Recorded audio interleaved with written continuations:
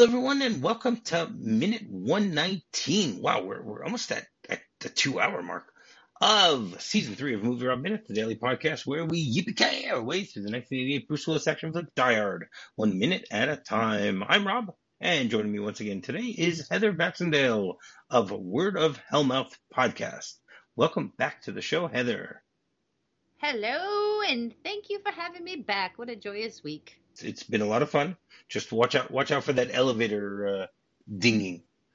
You know, they actually like using that as a signal in this movie because I think this is the third time that the elevator dings and signals something. I remember it happening earlier on. I don't No, remember that's what I'm saying. what. Well, it happened. It happened when John and Bill Clay are talking, and John grabs the gun from him and goes, "Oh, what do you think? I'm stupid?" And then we hear the ding, and then Hans goes, "You were saying?" Maybe it was foreshadowing, or maybe it was just Don't know. fun. Yeah, could be. I wonder. Right. But it's definitely important in this minute. That's right. So minute 119 starts with John looking around, exasperated, and ends with John getting himself ready by the door. So yesterday we ended things where there was this massive explosion. John jumped into the pool. We didn't talk about this yesterday, but do you really think that would save him? Being underwater doesn't. I used to think that like in movies when people are shooting at you and if you jump under the water you're safe. And then I saw Saving Private Ryan where they show that you are not safe if you're underwater. It slows down the bullet. It does. So depending on where you are underwater, if you're being shot, and also what you're being shot with, and where you get hit, and all those things would come into play. However, I'm sure being underwater would help with some of the explosions here.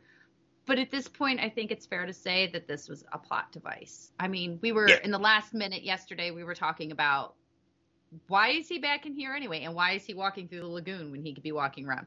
Sure, you can see there's glass and debris. There's a really great in the beginning of this too, overhead shot of everything in this room.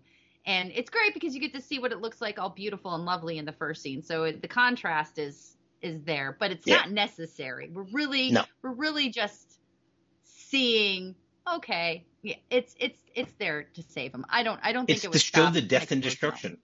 Yeah. It's definitely a plot device, but it works really well. So and it's not one that isn't used in other films either. The diving under the water, like you said, is something that's used regularly. Would it happen in real life and work that way? Probably not.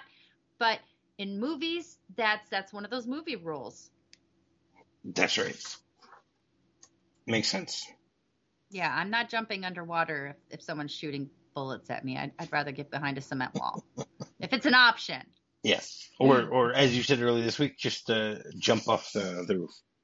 Yeah. If that would be, I mean, I'd rather jump off the roof than get shot up. I think. I'm not sure. I won't know until I'm in the moment. Hopefully as I said, I hope you're never in the moment, so you don't have to worry about that.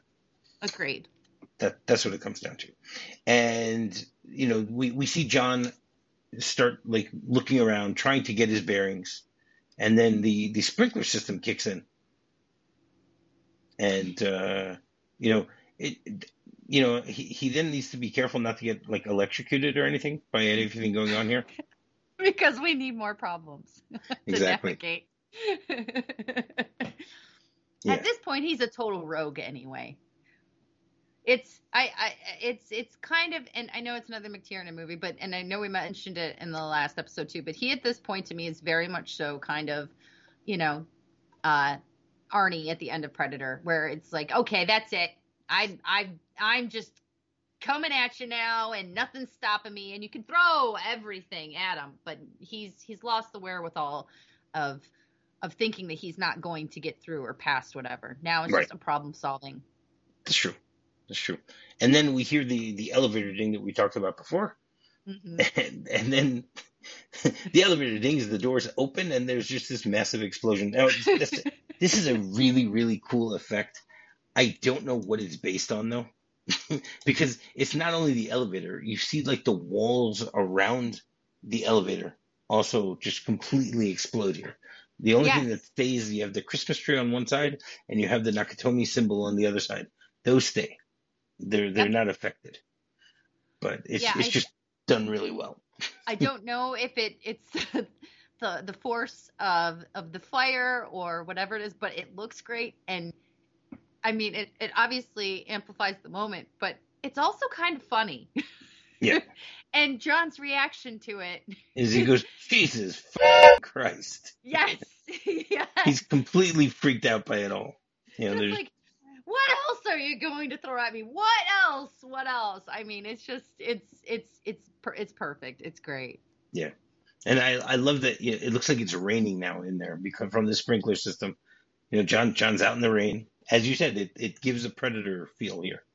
Yeah, it's an urban jungle. That's what he's in right now. He's barefoot. He has no shirt on. He's full of injuries.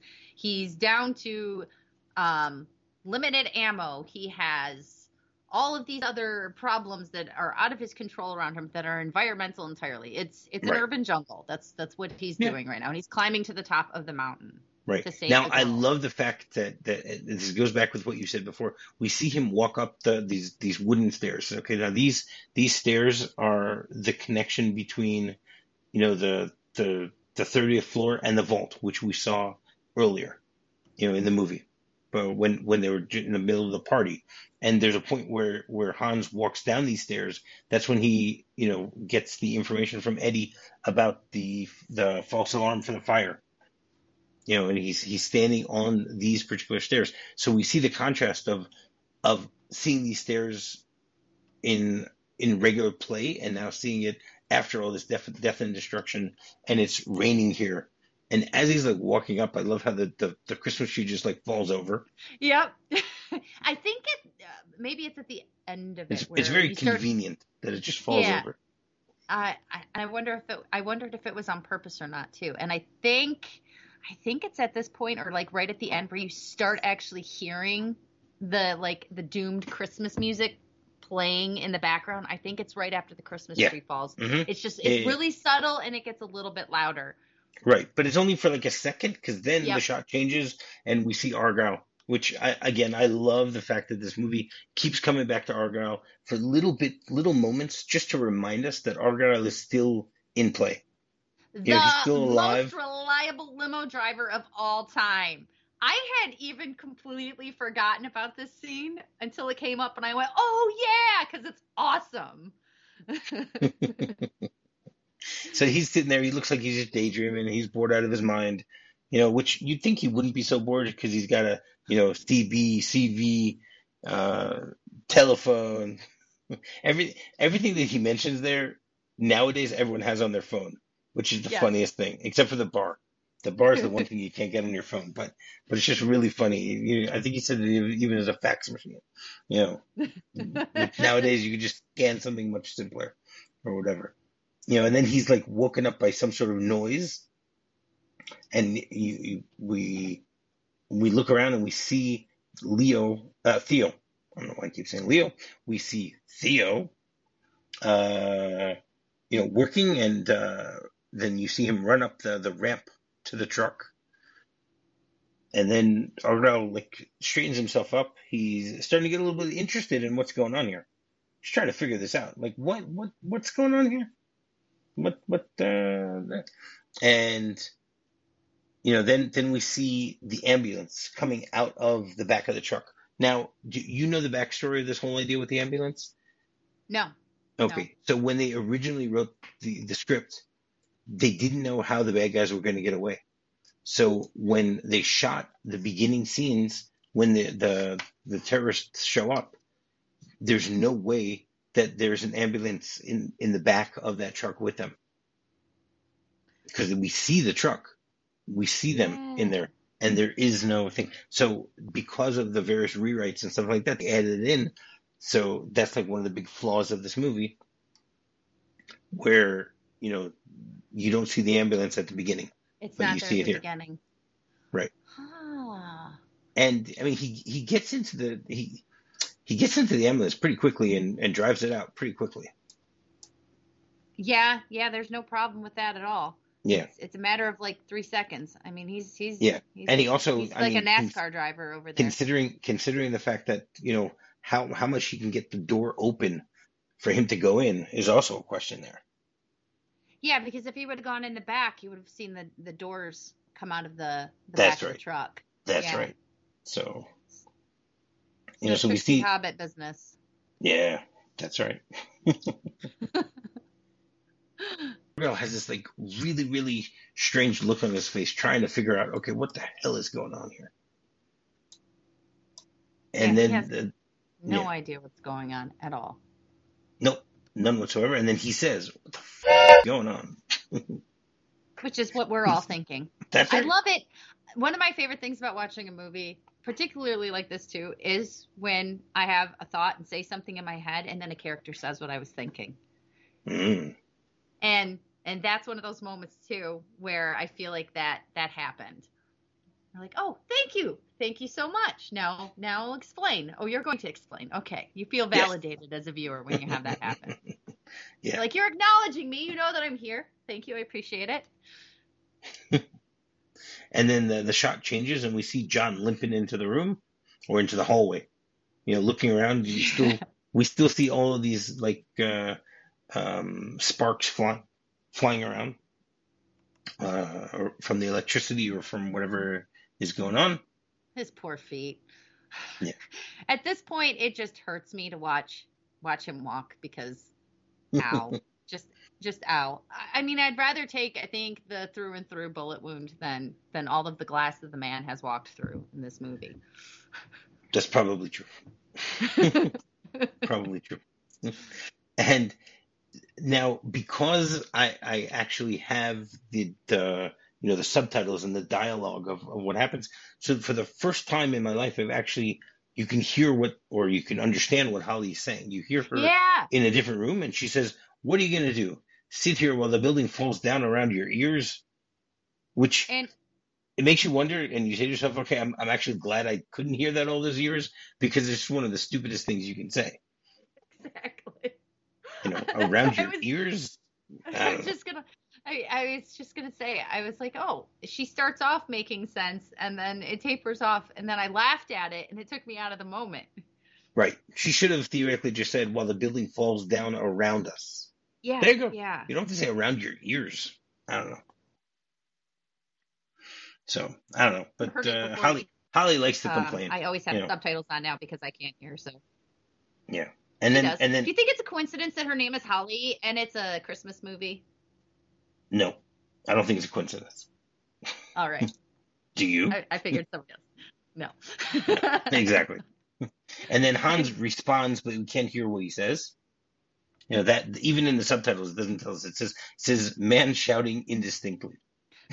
Great. He basically says, shut up. Shut your trap. I'm trying to steal millions of dollars of bonds here. And then it goes back to John, and he, checks the clip of bullets. Okay, so that's another thing that movies and TV do. They call that the clip, but it's actually the magazine. Yes, of course. And all movies, I'm just correcting for the sake of correcting, but all movies and TV shows do this for the most part, but it's actually the magazine. Tremors, yes. You'll have Heather and Bert say it correctly. But other than that, I can't note a time when I've heard a movie or TV show get it right, even though occasionally they do. Well, you're also saying I got it wrong.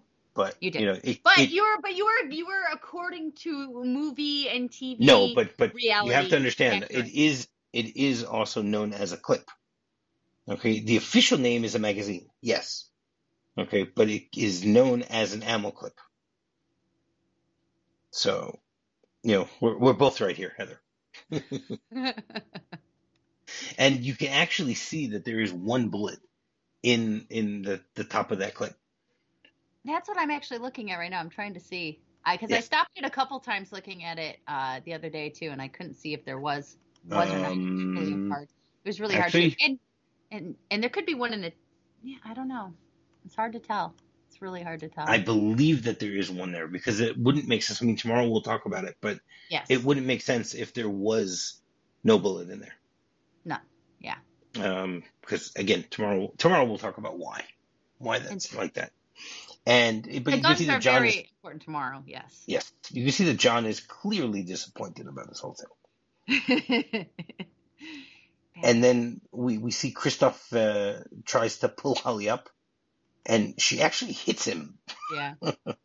And then she agrees, and she goes, "Hey, all right."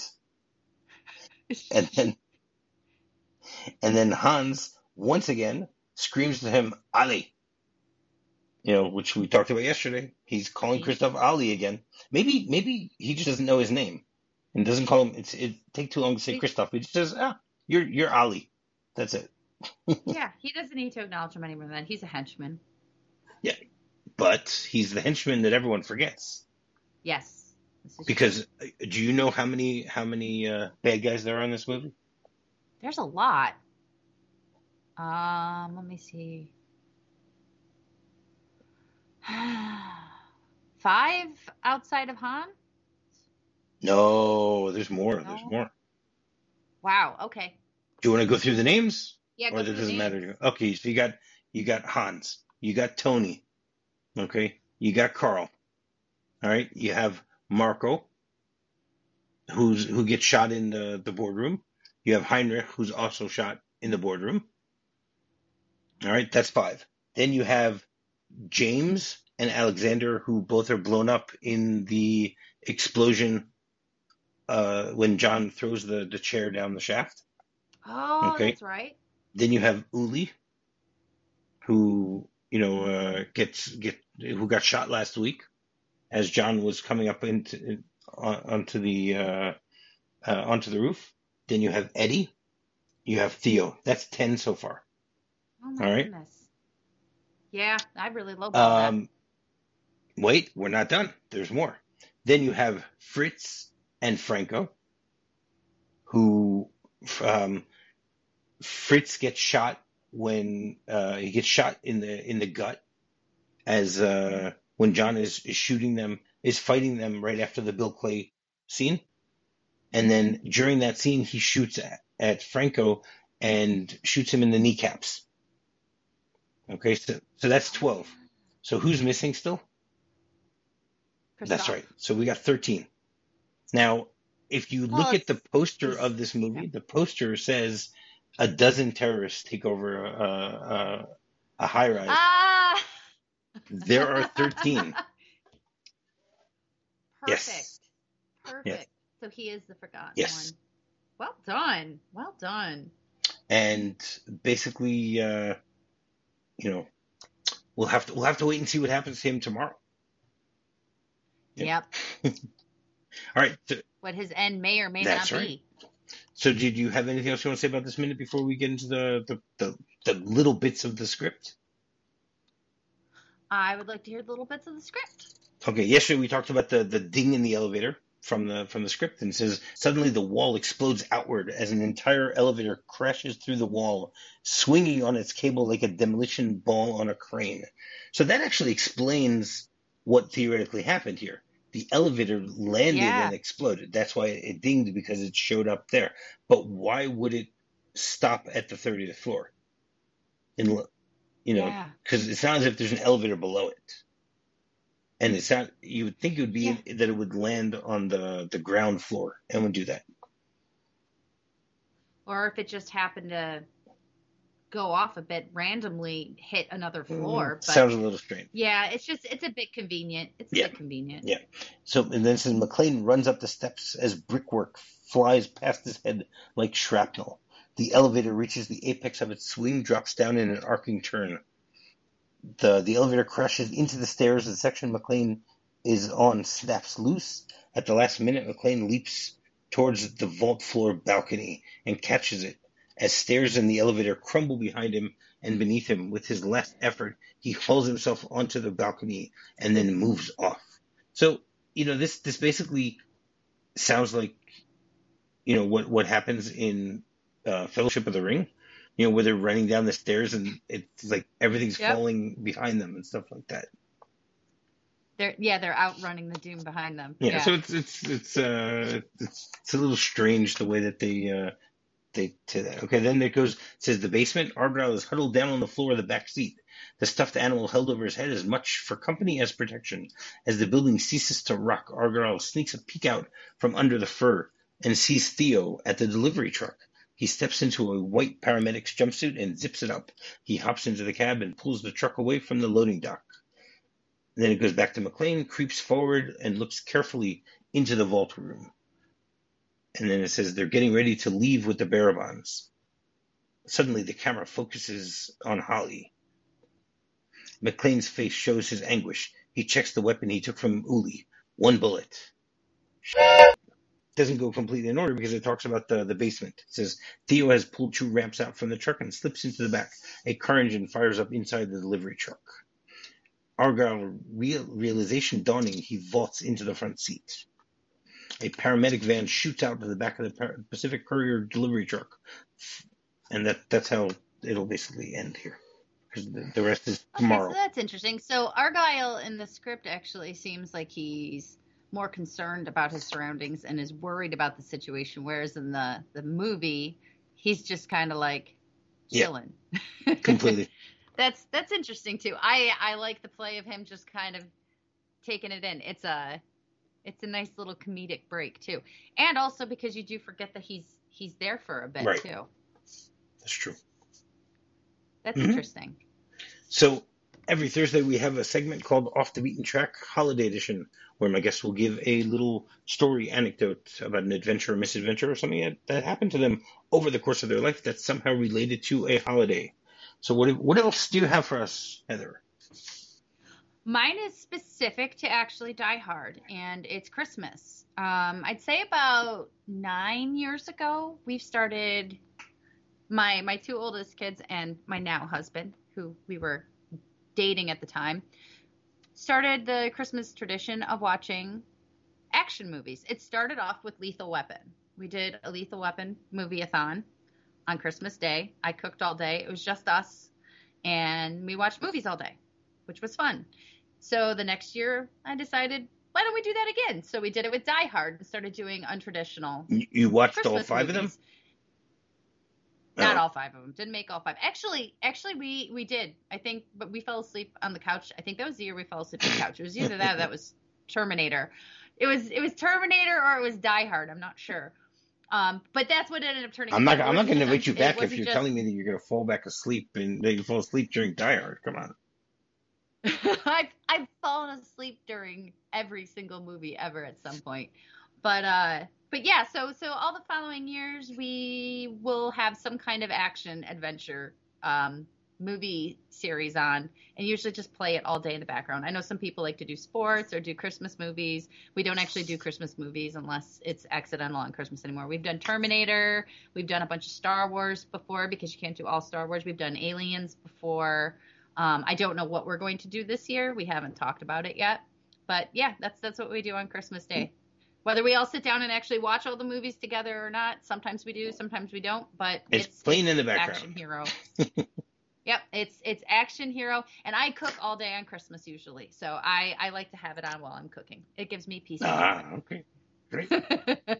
You do what you need to. I need explosions and violence on my Christmas.